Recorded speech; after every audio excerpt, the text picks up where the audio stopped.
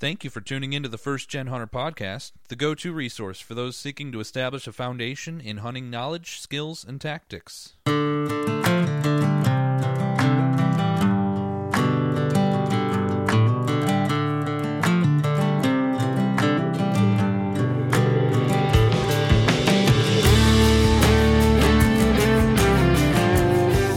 This is always one of my, I don't know, I can't say one of my favorite, like one of my three favorite podcasts of the year, because I can't help myself and I have Noel on about 3 times a year. Usually once, just like a full length with Noel, and then get one in at during turkey season when I go down and Jonas the Swamp Monster, if you remember that from this last year. we had to revive those old pants for deer season this year. Those are his hunting pants, and I think we had to hose those things out and wash them a few times. We got them back. Glad you got them out of the pond. Yeah, there's still a light up Velcro shoe swimming around in that pond somewhere, and maybe we'll snag it during ice fishing some year. So once during turkey season, and then of course during deer season, usually get out Noel's way, and then just regular, hey, what's going on with Noel type thing. And this year, last year we talked about the incredible hunt for I can't think of his name right now. Your 3-year hunt, stare down. That's right. It was stare down. And Percy, yeah. right? Percy was Percy. That's it. Yep. 2 of Noel's 3 Boone and Crockett eligible bucks in 2 years. And then the third one just came this season already. And you still have 2 tags in your pocket? Was that a landowner tag that you filled? No, it actually was my just my Iowa Your deer statewide tag. Okay. A statewide tag. And so you mentioned that. I didn't tell you this yet. I asked if we could, do the podcast a little bit later in the evening. It's November the 6th. And because I just came off, this is the first time I've ever been able to say this in my entire life. I just climbed out of a tree off of my own farm and got done hunting this evening. It was my very first sit was really on my own farm. Yeah. That's some discipline right there, man. I would have thought you'd be on there, 20 times by this point. Well, I had other prospects in other places, and it has been exactly what we thought it would be, and that probably going to be a better rut farm until we can get some big buck work done. Sure. And when I call big buck work is thickening up a spot or two and getting some stuff planted. We had to basically run a full crop this year because we didn't close in time to do a whole bunch of food plotting and stuff. So we just left it all crop ground. And anyway, it can hold deer, we feel like, but I had other deer to hunt other places. And sure enough, last week of October and really the past 3 days, had a shooter show up. So we're gonna try to get him. Can only hunt it on the north, and I've only had one in 6 days. So that I could hunt. Yeah. So it was barely a north, but how was the movement tonight? I mean, it's pretty warm in Iowa today. It's warm. I got out of the truck. It was 72 degrees. Were you hunting in shorts? Oh man, very, very light. Which I froze last week. I was in Kansas, and I got home. My wife's gonna kill me. I got home, and there's a pair of battery-operated socks that came from Amazon today because my toes got so incredibly cold. While I was in the blind in Kansas, I ordered these battery-operated socks just to try. This is ridiculous. I'm getting this. Yeah, they have the remote control. They have the remote control. You can turn them up and down. It's like a sleep number bed for your feet. Yeah, it has 3 settings, and so. And now it's 70 degrees, but it was,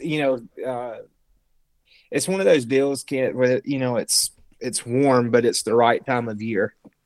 And so went and I think I saw 10 deer tonight. Wow. That's awesome. Oh yeah, I mean, I didn't know what to expect. We knew what we had on camera, but 3 bucks, 2 like 1-year-old deer, and then a 3-year-old 10-point, kind of 120-inch kind of a deer. So, yeah, I mean, it was That's cool, exciting. and they were all That's like, sit. dude, it's they're all within 20 yards, coming through this little gap Your that we trigger have. finger was getting a little itchy, huh? Well, just tense. So there wasn't any wind or to conceal movement. And, so I was just like a bored the most of the time. Yeah.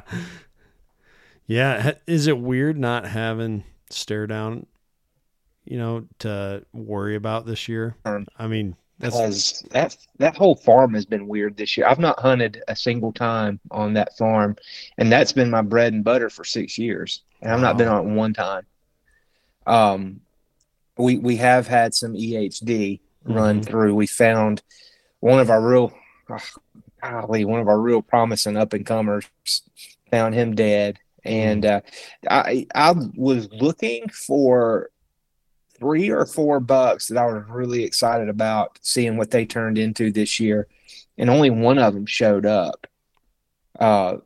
And he's a homebody, kind of like stare down. I anticipate him being a very similar deer to hunt next year. That'll be fun. He'll be 5 next year, and as they get older, that to me their cores shrink a little bit, and they become the bully. So yeah, just that whole farm's been funny, and I've tried to do water and all the things to keep deer there, but just hadn't happened. 2 weeks from now, we'll start seeing some new faces, and what my dream is that something big and nice will run through there and be like, oh, it's pretty nice. Nobody's here either. Why not we just stay? And yeah, there you go. Yeah, we'll stick around. So you kind of, from what, if I'm understanding you, if I'm reading between the lines well here, you kind of believe in the theory, which I do for sure, that for hunting larger bucks during the rut. Now, this isn't like a 100% all the time application here, but you stand to have a good opportunity for a run-in with them during the later part of the rut. Would you agree with that? Yeah, if you're bent on hunting rut. And to me, like, people get real worked up. I think October or late season is probably the best. Hey, you know time. me, man. I'm an October. Oh yeah. If I had to pick a month, I'm hunting October. Yeah, same here. Yep.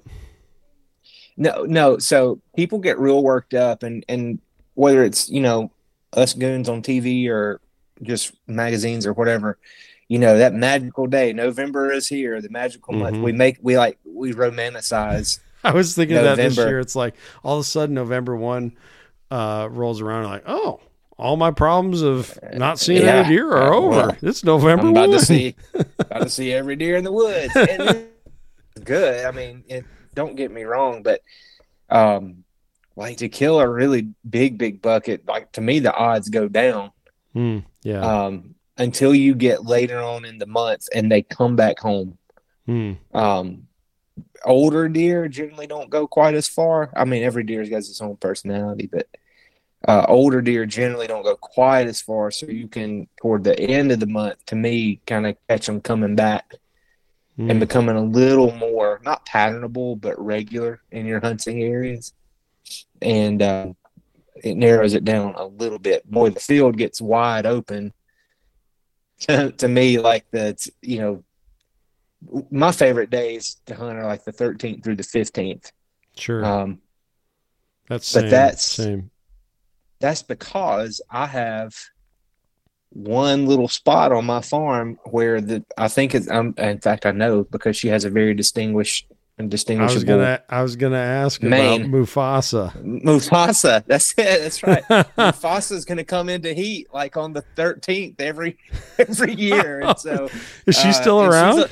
she's alive still. Yeah, I got a picture of her last week because I had not seen her, and she's still alive. So she's got to be 7 years old, 8 years old. She's so old and smart. She's like, she sees her yearling go to drink out of an EHD cesspool, just like hoof slaps her right on the snout. Stay out of there. We don't drink out of there. Maybe she's one. I was talking to my friend Zach, and he works with Iowa DNR, and you've met Zach. Yep. So I guess he just shot a great buck. Yeah, he got a really nice deer this past week. But I guess EHD deer, if they survive it, begin to build this great immunity to it, and it can become a hereditary immunity. Okay. Which is why you don't hear about so much EHD like down south. This was him talking. Said because it's pretty much they've built this immunity to it now. Maybe new strands come through or different things like that. But he's like, once it runs through and some of these deer begin to lick it a little bit, maybe your herd health actually strengthens. Yeah, I think the juries have talked about that some. And do you remember my 2021 buck that I got in the early muzz? That was right after you, me, and Jake were hanging out at our favorite haunt. And he was missing a toe, or most of it. Well, part of his hoof, right? Of course, they don't really have toes, but it's kind of like missing a toe. He was missing half of his hoof on one side, and I think that is a symptom of having recovered from EHD.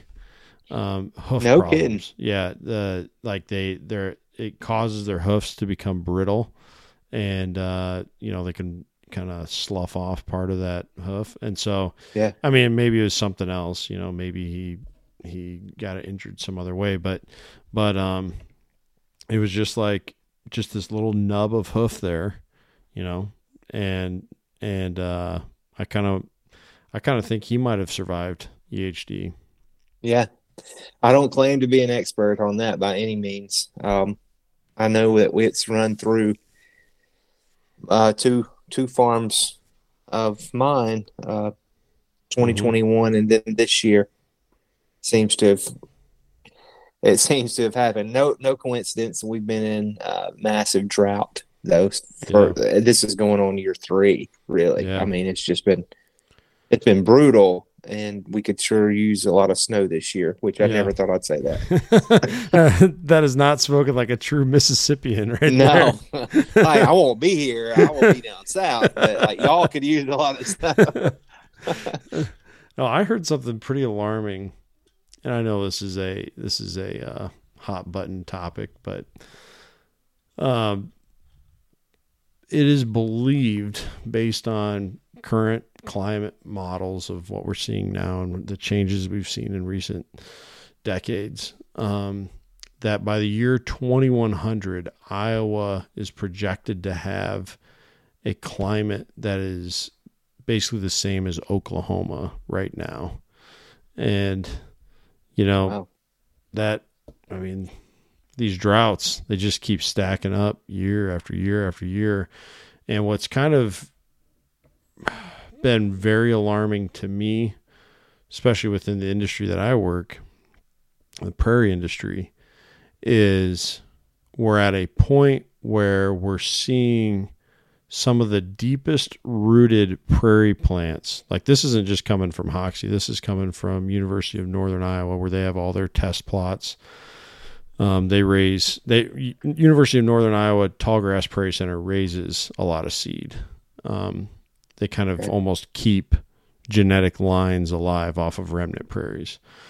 Wow. And they saw it this year. They had such a severe drought that they saw wilting in compass plant, which compass plant, I believe, has the deepest root system of all prairie plants, even deeper than big blue stem. And big blue stem goes down to if it's got enough topsoil, it'll send roots down 12 plus feet deep.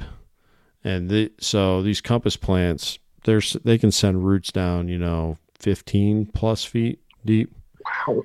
And so think of the moisture that they have access to, and those plants are starting to wilt during these droughts, let alone a lot of them, the vast majority of plants that serve as forage for our herbivorous, wildlife.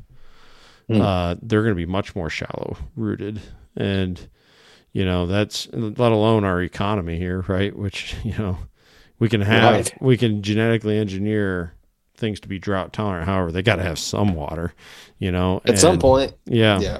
And so it is kind of scary to see these droughts piling up. And what does that mean for our deer herd too, in the long run? I'll tell you what I have observed for the deer herd just in the short term from 21 till now, this year in particular, I and several of my close friends who are kind of able to keep track of some of the same deer from year to year. I mean, you can't guarantee it's the same deer, but he looks a whole lot like he did last year. Right. And has similar traits and different things. This year is the worst year of antler growth I've ever seen in 8 seasons of hunting Iowa.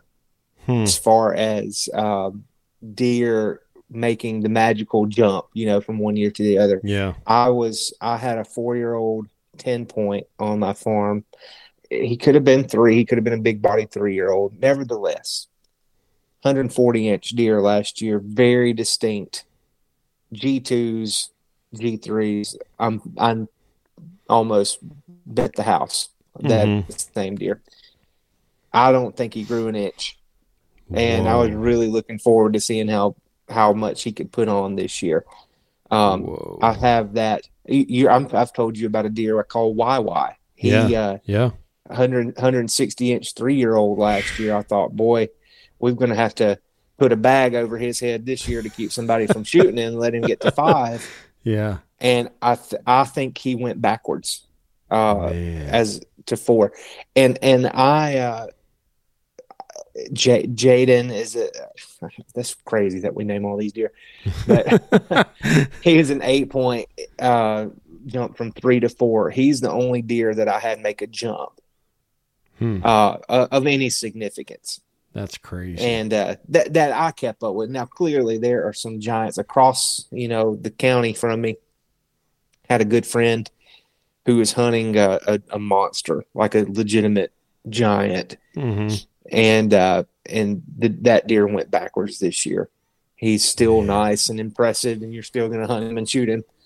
Right. But we're thinking, he's going to blow out 200 this year, and because he was close to it last year, and he didn't even get close. Yeah. So, and maybe it's all coincidental, but I have a hard time thinking it is. Yeah. Yeah. I'm right there with you, man. And I've kind of had that thought too. Because this hadn't just been a 1-year thing. It's not like, right, you have years of data. This is well, even the drought though. We're talking of this is a couple of years that we've been well below the water that's needed. Yeah. And for sustaining life. And I mean, when creeks are dried up, that I killed a deer this year on a traditional little honey hole. And when I first started hunting there, I have 2 or 3 years of video of me filming wood ducks floating down this creek. And listen, it is powder dry, and it has been for 2 years right by now. And so I mean, it's just when water dries up, that's a necessity to live, Yeah. Yeah, I've had a similar observation with so we have a major creek that runs through our farm that I have never seen. I mean, I've seen it low, but I've never seen it dry. Thankfully, it didn't go dry this year. However, we have another kind of ditch creek that almost always had water in it when I was growing up, And in fact, here's proof how often this thing had water in it. The Rock Island Railroad, when it was still in existence, built a railroad bridge or trestle over this ditch creek thing during the Civil War, or right before the Civil War. It's still still on the farm. And so obviously they were navigating around this stream. They didn't just, load up because they built a berm, to set the tracks on where there wasn't a creek. So they didn't just extend the berm. Oh, if there's a low part there, let's just fill it in with dirt. Obviously they needed to allow the passage of water through there. And that's been there. We did get a good fall rain for a couple days in October, and it filled up then. But other than that, it had been so dry. I was crawling on it. My hands and knees is a good access pathway, and almost got a buck that night because of that. But but the point being, that bridge has been there for 160 years, and it doesn't need to be there now. Most of the time because there's not water under it anymore. It's incredible. And that whole ditch, basically, since I've been bow hunting, which I really started bow hunting like more than just I was trying to get a rebound shot at a buck that I missed during the early muzzleloader season in 2019. But in 2020, I really had dedicated myself to bow hunting.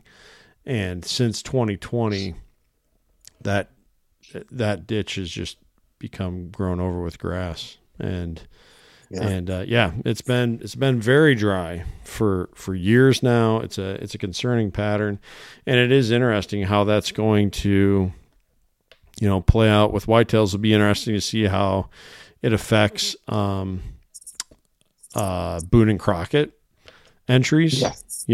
I think we'll have some interesting places to look for data. And also, this whole conversation is a good example of why we as hunters need to keep our eyes open and keep looking around at the natural world around us. There's so much more to see out there than just deer. But all of it can help give us an understanding of, how things are doing. And Noel and I are brothers in Christ. We understand well the first job God gave to Adam, take care of the garden, and we should care about these things and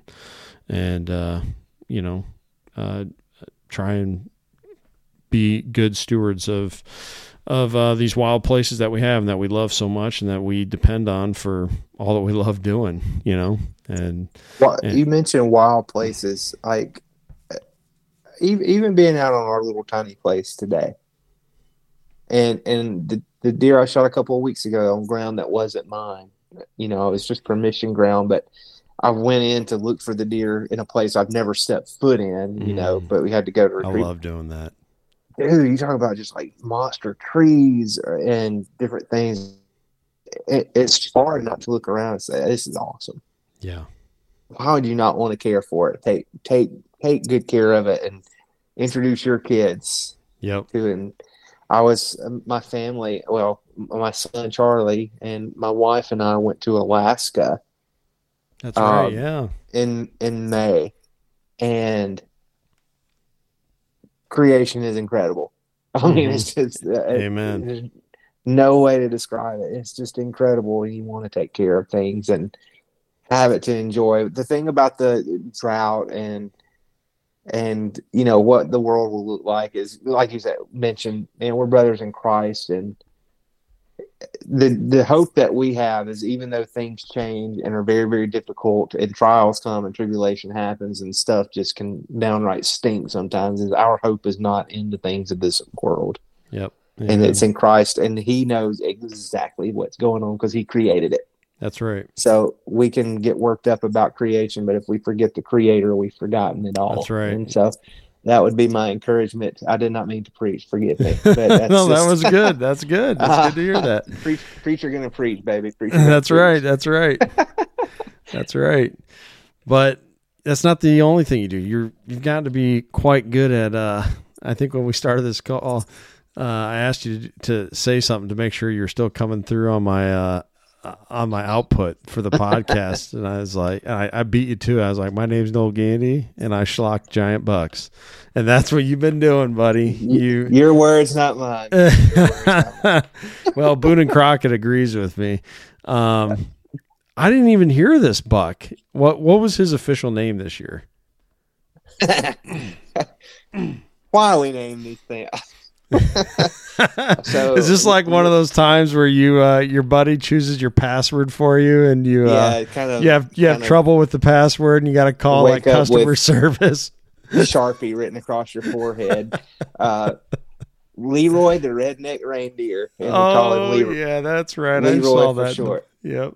Yeah, we call him Leroy for short. The reason being, when he starts putting his antlers on in the summer, he had this deformity. And my family saw it, and I'm like, that's a weird looking deal with a deer. And I said, it was like a caribou. And it really does. The one side, I looked up pictures. Yeah, I looked up pictures of a caribou, and it looks exactly like a caribou on the one side. And so another, so the friend, my kids want to call him like Sven and things like that. Frozen. I'm like, I can't say that on TV. Sven's coming. Everything that we say, you have to like say it out loud. Nah, that's not quite cool enough. Like if I'm talking to a cameraman, like Sven's coming through the tree. You're right. Yeah. And okay. So I have such a thick Southern accent anyway, and I'm a big country music fan from way back, and old Joe Diffie wrote one called Leroy the Redneck Reindeer back in the day, and a reindeer is another type of caribou, I suppose. Yep. And he looked like a goofy. I said, that's like, I think the conversation went something like, that's the most redneck looking deer I've ever seen. He just doesn't look. And it just came across. My wife despised it. And so that became his name immediately. Oh, man. Yeah. Leroy for sure. Yep. Leroy. Oh, yeah, man. that was it. Yep. That's awesome. And that deer was wild, though, man. I thought I knew him. And I thought, he's hurt somehow or another. He's made this deformity. And I thought it was an 8-year-old deer, 8-year-old deer. Whoa. But we ended up, when I got him, he had all of his teeth. He looked really good. And figured he was about 5. And I went back through pictures for last year, which I've not been on this farm much because of the aforementioned stare down. I spent so much time hunting a different part of the county. I didn't go to that farm a whole lot, but I went back through last year's pictures, and I think I found him. Mm-hmm. And it would have been a 4-year-old last year, and he had that same really cool, like this huge palmated brow tine coming up, and he had 2 good sides last year. Okay. So did you both good sides? Did you first see him from the stand this year, or did you get him on camera right before season? No, I followed him all summer. Okay. I say all summer. I don't guess I got out there until late August. Just glassed him up, or? No, I have a couple of places on that farm where I'll go and do a little feed, and it's where deer kind of want to be. And it's tough to get to, man. You have to hoof it in. It's standing crop, so you go and put out your little feed and your camera, and that kind of gets them acclimated to walking that trail. When the feed's gone, it's just a natural thing. So by September, it was just natural movement. He was very regular. I put up 2 cameras though, and they're about a mile apart, or 3/4 of a mile. And I was getting him on both of them during the summer. Oh wow! And so that dude was moving, and it's not a straight line. It was not close. Like it wasn't. On one end of a ditch and he's on the other end. He's like walking around. That's interesting. And before we went in to kill that deer, just because he had been getting closer and closer to daylight, coming out to. It's a standing field and a cut field. In 2019, this farmer did the same thing. He cut the end rows of the corn. Okay. And he left kind of the middle. And so early October, mid-October, these deer were coming out and feeding where it was cut, but there was still standing. And he was like 11 o'clock one night, and then 9 o'clock the next night, and then 8:15 the next night. Yeah. Told my buddy Lance, I think we go kill that deer tonight. And here's the conversation. Like, I think I can kill that deer. I don't really want to shoot him because I only thought he was like 150-inch deer, 155. Okay. Yeah. And there was actually a giant on that farm. But I'd only seen him once. And we've been waiting for a giant on another farm to show up, and he just hadn't shown up. And I said, here's what we'll do. I'll go and I'll take one for the team, and I'll shoot the 150-inch deer, and I'll camera boy the rest of the year for you guys. Cause my two buddies that filmed with me gave up so much of their season last year to help me. And I said, I'll go get done. I like shooting them in October anyway. Yeah. And that deer starts coming through the woods. And I said, dude, there's Leroy, and he is huge. He's a monster, man. You're so big. I only thought he had like 5-inch bases, and it was they're massive. 22-inch main beams, and 9 or 10-inch twos, and he ends up having 8-inch bases. Oh, and he had 40 inches of mass. All right, so good. And he had 30 inches of brow time. Whoa! So that's insane. Yeah, it's you cannot appreciate that deer without seeing him, without holding it. I had stare downs racked because it's not been taxidermied yet, so I had the rack, and I held Leroy's up next to it, and I almost wish that deer could be scored by like water displacement. I was going to say, yeah, he's a good candidate for water displacement. Yeah, because it's just enormous, and I bet it was.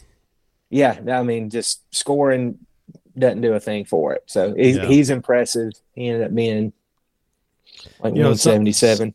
I don't think I've ever talked about this on the podcast before, but it's interesting to illustrate your point. Deer like Leroy, I don't know how you could quantify it. You couldn't, right? Unless you maybe had like some kind of survey you gave to a bunch of unbiased people to take. But Leroy reminds me of the buck that my good friend Weston killed back in 2021 during the gun one season here in Iowa. It grossed, I want to say, 203 or 204, just a lifetime deer, right? And 1 in 10 lifetime deer, and unless you're like Don Higgins or something, then it's just Tuesday, but Tuesday, just a giant. And so he took it to the Iowa Deer Classic, and of course, you know how that goes. They measure bucks based on the method of take, right? For the year, you have an archery. They have a youth. They have an archery. They have a muzzle loader, and then just a firearm, right? Mm-hmm. I think aren't those the categories? I think ladies, versions of all that. Yeah, and so he enters it for the firearm, and because it was like Leroy, where he had just crazy mass, but all this extra like trash, everywhere. It went down to he had 21 inches. That's what it was. It was a 203. He had 21 inches of deductions. Knocked it down to a 182. And another guy who shot a really nice buck. I don't want to take anything away from this guy. His was a 197 gross. but only lost 10 inches on deductions. He takes first because they go by net score. And it was, you just looked at the two deer, and Weston's buck was just so much more impressive. Yeah. And what was interesting was trophy bucks of Iowa, they weren't trying to throw anybody's shade or anything like that. I don't want to attach anything like that to them. They videoed it because it was such a giant, you had these two giant bucks. They took like a 30-minute video of the deer being scored, and then they, hung them up back on the wall, and they're just like, okay, so here's the second place buck, Weston Chestnut. Wow, look at that thing, just an incredible deer. And then they go, and here's first place. Okay, back to the second place buck. Just look at it was like, that needs to be quantifiable somehow. Like that impression of just, whoa, what am I looking at right now? Man. Like that is worth something. And I think the closest thing you can get to it is the water displacement. Yeah. There's just some things where you just look at it. My dad used to say this.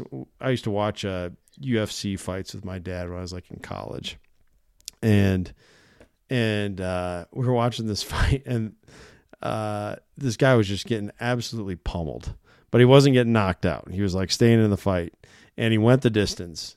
And so both guys are standing there. They're announcing the score cards for the fight, and my dad's like, I think they should just go by who looks like they got the living daylights beat out of them. The guy who's bleeding from every orifice, he loses, and the guy who isn't wins. It's the just least like, hurt. Yeah, it's just like, what is that factor that's just like, yeah, that's awesome. I think that's how they should, like, man, Leroy is just an incredible buck. And it's interesting too, then when you compare him, how does he compare to Percy? Because Percy was more like Leroy, wasn't he? He had a little bit more. Stare down was very typical, wasn't he? They were both super clean. It's funny. I just got Percy back this week, and he had been in Mississippi, being mounted, and my mom and my brother came up and brought him back to me this week. So I got to take a good long look at him, and I hung him next to the first Booner I ever killed, 171 and some change, 10-point from Kansas. And you talk about perfect. He's real clean. He's like 10, like an inch and some change deduction from him. Wow. And it's mostly a mass deduction because he had a point growing in between 2 points, and it broke off. So it just made it a bigger mass measurement. Anyway, that's neither here nor there. He dwarfs Percy. Really? And yeah, but Percy's his rack is so compact. He had incredible beams. He had 25-inch main beams that almost cross in the front, and he had like 12-inch 2s and 11-inch 3s, and wow. But it's so tight that the other deer, it's the same thing. He looks way more impressive. Yeah. But no, Percy, he has split brow tines. That's the only thing that was kind of unique about him. So yeah, but he cool deer. It's funny talking about measuring things. I'm almost over it, but I'm not, because I still measure them all. Yeah, well, you shoot something big enough, you just kind of want to know. You want to know, and yeah, for sure. But nobody asked me, but if they did, I would say let's take away measurement for spread, and then not deduct.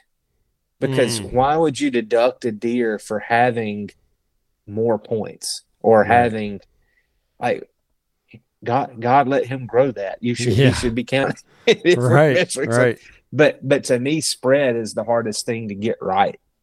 And so, yeah, I agree. I think that's almost arbitrary, well, you measure both beams, and so you're getting measurements for, if he's super wide, it's going to have a little better main beam, So why measure air? Yeah, right. Yeah, that's true. That's a good. I like that. Why measure air? That's good. That's good. Maybe And Buckmasters coined that. I can't remember. They have their own measuring, system or whatever. It's a good point. And then, like, what do you do where you see like a guy who I like to call them menorah bucks, where they have like all those antlers that are like they're like the same length, but they have the super wide spread. Like they're growing like out of the Texas side of Texas or Mexico kind of looking deal. like the Mitch Rumpala buck. Yeah, that's it. They're just like way out here. Oh, that'd take be one of those.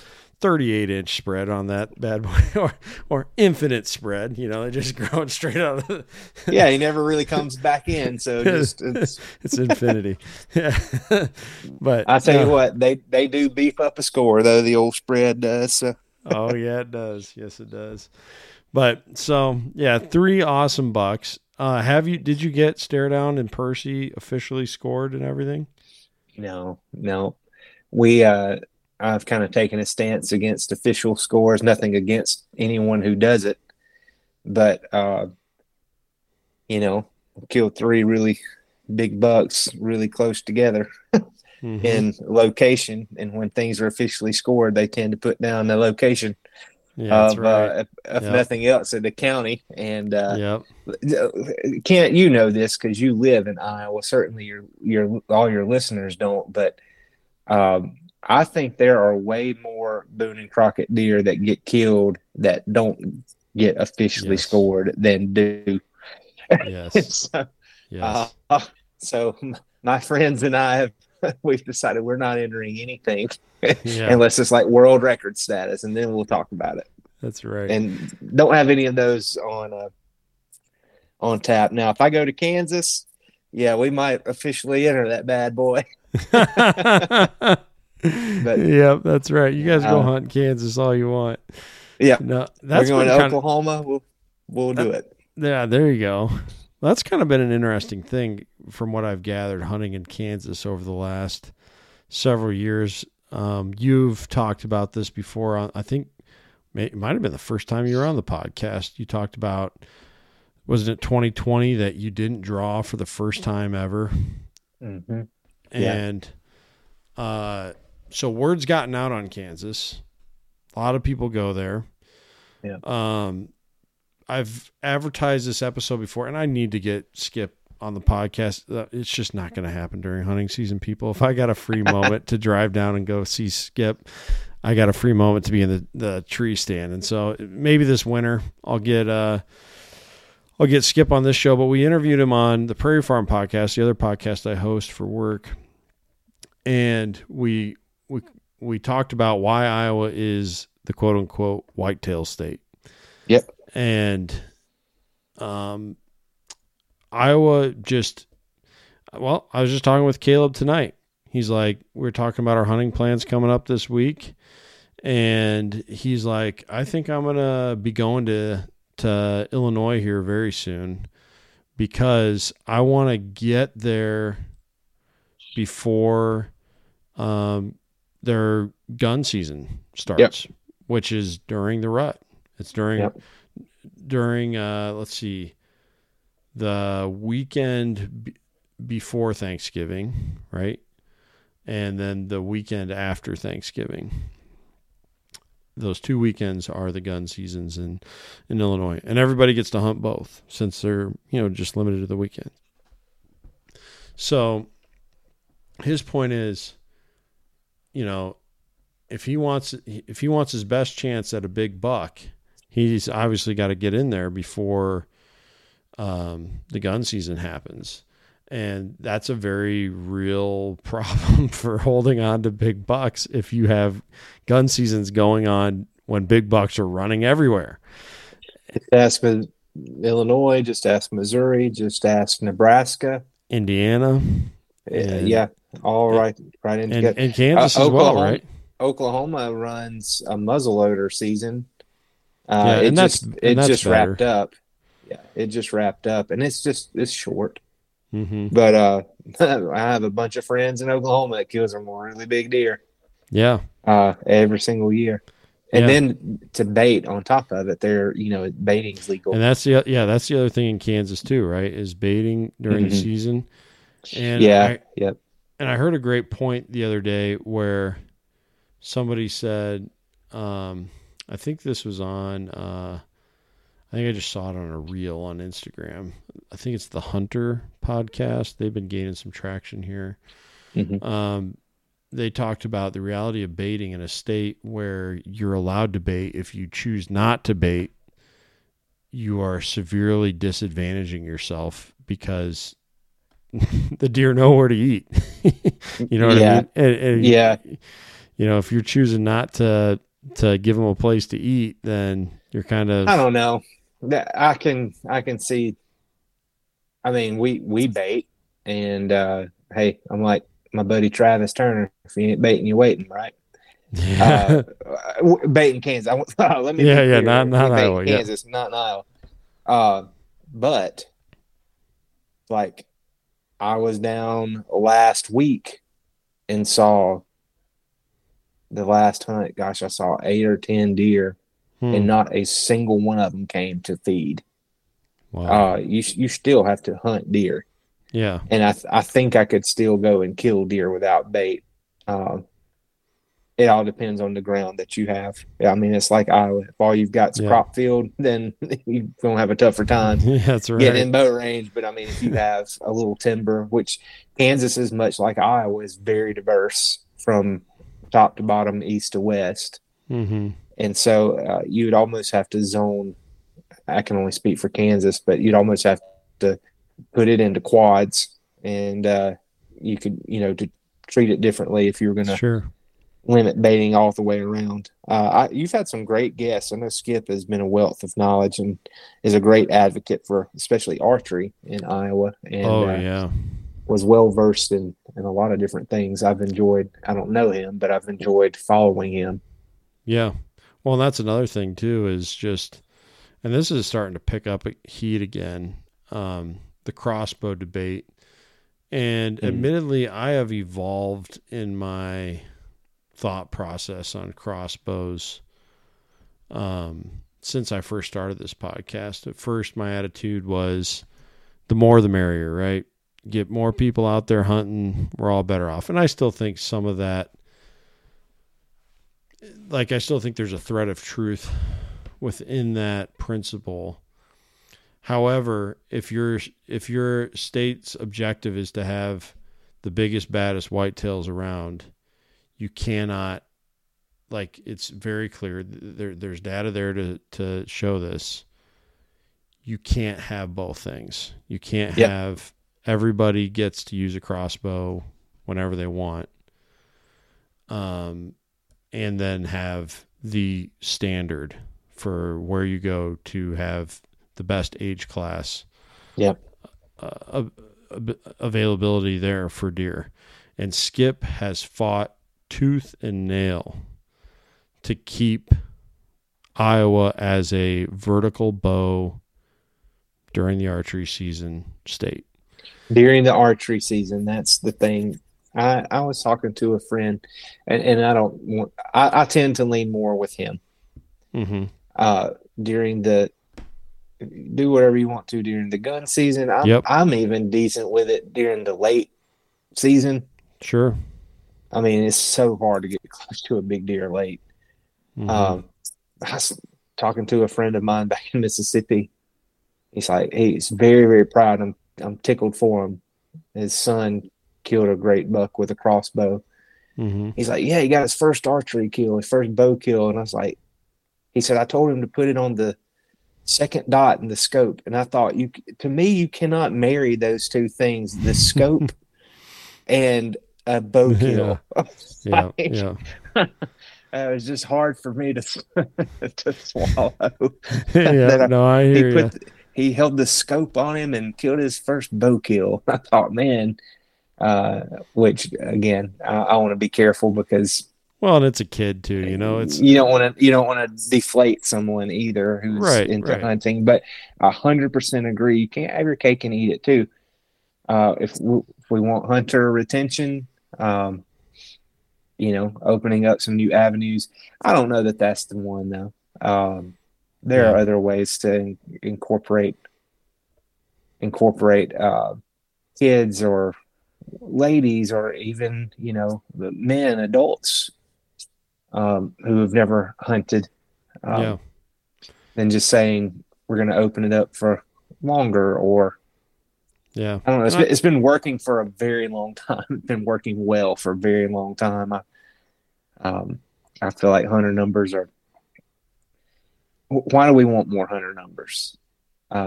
Who pushes that? Is people trying to sell something, right? There's a fair point there too. A thread of truth to it, I don't, absolutely.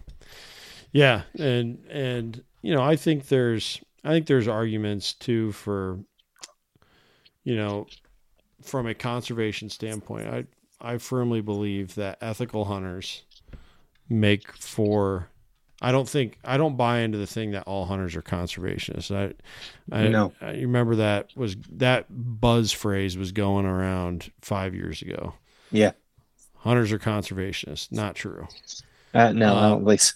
Hunters may contribute towards conservation by killing a doe, but then does that make automobile operators conservationists? I mean, you got the license fees, but does $28.50 make a big difference, or $32.50, whatever it is now? For a deer tag? I don't know. But that being said, I think ethical hunters who take up an interest in conservation issues make for the best conservationists. Yeah. Because I think they understand the land in a deeper way. Ooh, could this step on toes? But I'm not worried about it on a hunting podcast. I cannot be convinced. And I have spent a lot of time thinking about this, and I've spent a lot of time wearing the hats of pretty much every other position there is, because of what my job is and who I rub shoulders with. Of anyone else who spends significant time on the land, I just don't think there's anyone who connects to that land as deeply as what hunters do. It's a different thing to be out there and truly playing a active role, an intentional role, not this detached, technically I'm involved in the energy and matter cycling of this ecosystem. No. You're stepping out there as a apex predator, trying to get food, trying to participate, right? You just become more in tune, or you don't get anything, at least not regularly. So I just, bird watchers, awesome. I think they're deeply connected to the land. It's just different when you can't, when that arrow's released, you are on the hook for a whole lot of work and a whole lot of effort that comes, whether it's following a cold blood trail or harvesting the animal, breaking it down, and all the work that goes into that. In fishing, you can't throw it back like fishing. If it's not big enough, you can't throw it back. If it's, I think trapping, you could say, is on the same line as hunting. I kind of equate those things. I know they're not the same thing, but it's a form of hunting, really. And, hiking, man, hiking's like window shopping in nature, it's, you're not committed, man. I just think it's a deeper thing. Would you agree with that? I do. I totally agree. Also with what you said, that all hunters aren't conservationists. There are some who are, they're bloodthirsty and I think that's so wrong. So wrong. It's still living beings that we are. We're attempting to take their life. And I believe that there needs to be some care there. But I also think that the greatest conservationists are likely hunters. Mm-hmm. I would stand to wager. But I was thinking a lot about what we were just talking there. Even I want to be very careful that people don't get hurt over, someone's preference for a crossbow or not, or Yeah, hunter yeah. retention or not. I think that if more people, even if they don't like hunting, but if more people were exposed to the outdoors, even if it is through something like hiking or bird watching or things like that, that don't appeal to me, but if it might appeal to someone, I believe we would have a greater respect for the outdoors and Absolutely. and creation. Mm-hmm. And I think that it would benefit everyone, Mm-hmm. honestly, because I'm afraid what is going to happen if that respect is not given, then it's going to become easier and easier to take some of these natural and wild places away. Mm. Right now, our states Yep. do a good job, I feel like, of preserving some things, and thank the Lord for Teddy Roosevelt and Yeah, that's people right. like him who Yep. had foresight Yep. to try to preserve some things. Um, Gosh, I think that it's good for people to be outside. It's really Absolutely. good for people to be outside, and you don't have to be granola to be outside, right? I mean, you That's right. can Yeah. you can just enjoy it. Um, anyway, it's easy to get off track too, right? Kent? Oh, it's just fun. It's an open, long form communication, and it's fun to develop these ideas and yeah, and you know what, for states that have that, the Illinois, the Indianas, the Missouris, does Kansas allow crossbows for everyone? Is that Yep. door? So okay, so I say that, I know they allow but the baiting, but the two people that I know that use them are both eligible to use them. uh, yeah, yeah, I think, gotcha. well, either elderly or injured. So Yeah, I think I'm right though that they can. Oklahoma does. Wisconsin as well. Wisconsin is open up for crossbows, I believe, during archery season. And I'm not saying that those states should take them away. Should do away with that. All I think Noel and I are saying here is if you want to have the consistent opportunity for a 4.5-year-old or older buck, those two things can't go together, just as boomsticks during the rut can't go together. And just as anyone from anywhere can come into a state and get a deer tag, over the counter deer tag whenever. And Iowa has blocked all three of those things from happening here. And that's why Iowa is the place to beat when it comes to especially archery whitetail opportunities. And I think a good little gauge for that, kind of like the we want to quantify the wow factor for a giant buck, is how much complaining comes from non-residents when they want to hunt your state. If that man, it is so hard to get in there. Like, who else has that reputation is Nevada.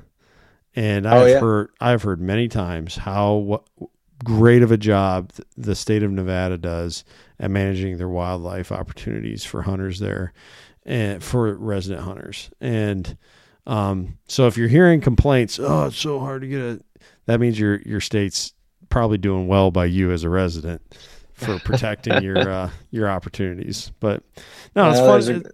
There's a great way to get 3 Iowa tags a year, man, and that is to move here and buy land. So. That's right. That's right. Know any good realtors, by the way, Noel? I don't know any. I don't know any. Call me, yeah. Iowa. That's right. That's right.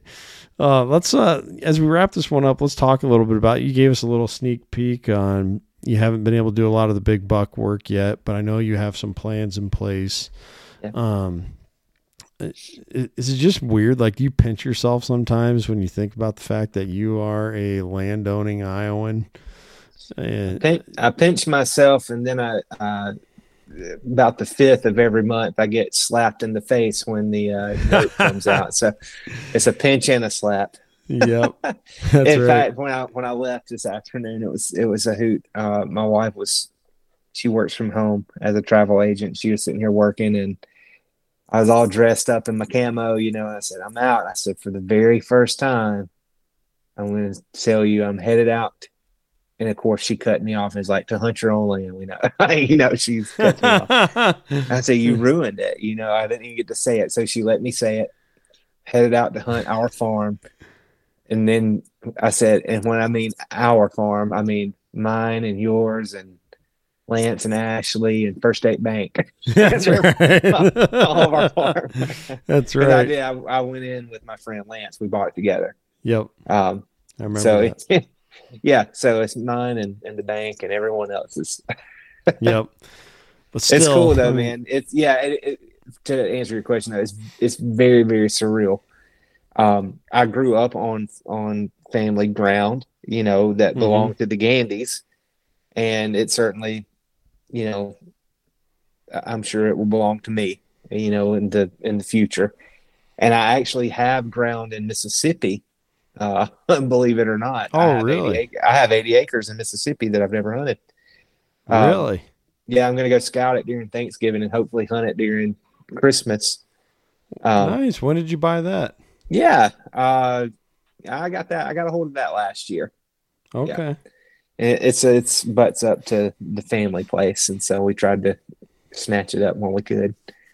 That's awesome. So yeah, but I'd still, even then, I've never hunted it. Yeah. It's hard to leave Iowa to go to Mississippi to hunt. And so, yeah. Well, if you tag out fast enough in Iowa, then just to extend your season at that point. I will say last year, I felt like I got my teeth kicked in hunting. Yeah. And there was such an enormous weight that I did not know was there that was lifted off on October 21st. Whenever I got that deer. So yeah. It's been very freeing. I've spent a lot of time in Kansas. I've hunted there more than I've hunted Iowa. I only hunted Iowa 3 times. Wow.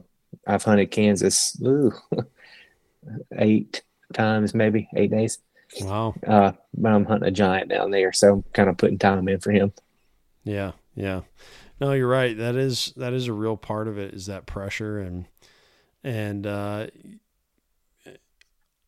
for us, like that's our main thing. That's our main source of protein for the year, is me getting a deer. And so It felt really good when I shot my doe a week ago. Like I instantly, when I watched her drop, I felt that weight release. Yeah. Like, okay, now it's mostly for like the because I have to do this, because of the way my brain is and my emotions are set up and my interests and what makes me feel like who I am. That's why I'm going to be out here for the rest of the season, not because my family's got to eat, although we really could use another deer. So hopefully I'll be able to accomplish that. I have 3 tags left. Essentially, I have my buck tag for archery here in Iowa. Then I'm going to hunt the Noel Gandy special this year, the late Muzz, and I'm going to do. Caleb and I were going to Nebraska, and we're going to hunt the muzzleloader season in Nebraska and hopefully we'll be able to get a couple of mule deer out there. And so, that side of it is like the pressure, the weight of my family's depending on this. That weight I really felt coming. Plus, there's just part of it too. Like, as much as we want to pretend that this doesn't matter to us because it's not supposed to, right? For some reason, part of it is just like credibility as a hunter. Can I get it done? And you see those exact words. I don't know if you follow Iowa bow hunters. on Yeah. Facebook. But as those posts come in, guys will post a lot of times, when they shoot something, I got it done today. Those words, got it done. It's like, whew, man card punched. That is, yeah. Well, I mean, I don't want this to come across the wrong way at all, but for a lot of us, myself in particular, I don't get to be competitive much anymore. In many ways, I live vicariously through my son and playing baseball maybe, and the occasional golf match, which I don't get to play enough anymore to be good, or to get tore up if I don't play well. But like, I can compete against these deer, and that's right. especially a little older deer, and try to figure them out. Yep. And it's we use the meat as well. In fact, we ate some deer meat last night. But like, we want the meat for sure, but I also spend a bunch of time and effort trying to figure deer out just to That's right. enjoy the freedom that we have to hunt. That's right. And not that you want to go just for sport by any means. We use every deer that we kill, right? Or someone gets to use it. Yep. Man, you would. Well, maybe you do understand, and probably a lot of your audience does. You wouldn't believe the amount of people, because I'm not I wouldn't say a public figure by any means, but I'm a pastor of a church. A lot of people are around. You wouldn't believe how many people ask me for deer meat. They love it. They people really want venison. Yeah. And so if I can, if I'm done and our freezer is full, or even if it's not, and I can share some with someone else, and they're not a hunter, but they really enjoy venison, then hey, let's go get them a deer. I mean, that's why they sell these tags. Yep. And so it beats a lot of store-bought stuff, Yep. That's right. Yeah, that's well said. That's a great point. We kid ourselves if we say, "Oh, I do it for the leanest meat on the earth and the healthiest." I love the Facebook things that I'm hunting for the healthiest meat on earth, and then your packs full of Little Debbie's and stuff like that. That's right. Yep. Yep. Or to say, going out God's grocery store and we joked and said, if we priced venison by the pound with all the stuff that we buy, it's $75 a pound. That's right. That's right. We have this ongoing rant from Pick and Bones episodes, and this has been talked about multiple times with Nick Otto from Huntivore podcast. Like all these big YouTube hunting channels, they'll be like, yeah, we're out here chasing elk in such and such a place. And you've been watching the videos, right? For a year or something. They got an elk last year. And, okay, we're just going to stop at the grocery store here, get a bunch of ground beef to eat here at the off the tailgate grill here while we're out here chasing after this clean meat, chasing after this elk meat, right? It's like the disconnect, man, of where's all the elk meat you shot last year? You got 600 pounds of meat off that sucker. Where is it? Eat it up fast, man. Eat it up fast. But no, it's always good talking with you, buddy. And man, we got into some great stuff tonight. You're probably going to hear Noel again very soon. I'm hoping on a Pick and Bones episode. Yeah. I'm going to be down hunting in Noel's neck of the woods for too terribly long here.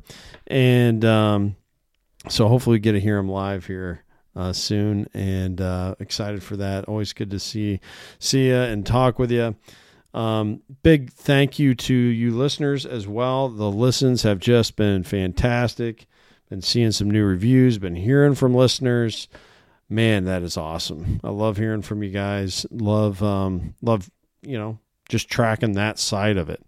If you haven't yet, please leave a 5-star review on Apple Podcasts or Spotify, what that does, if I get enough of those, the show will start to like trend on either of those apps, be recommended to a wider audience. And hopefully we can get some more people in here listening and weighing in on some of these great conversations that, really kind of define what hunting is right now. And, I think these are the best conversations. The one like what I enjoyed with Noel tonight, where we just dove in and went after some things. But please leave that. And, of course, a written review. That's very powerful as well. Please leave one of those. I think you can only do those at Apple Podcasts. I don't think you can on Spotify. But if you've never done that before and you've been listening to this podcast for a while and you feel like the quality is there for a 5-star review, please leave that. That's super helpful, and it really is a nice gesture to myself and my co-hosts and my guests as well. So, and then the other thing I want you to keep in mind is Spartan Forge. I have been using that thing so much. Caleb and I are going to lean on it so heavy when we go out to Nebraska. We got our hunt plan done. We'll talk about that here in a second. But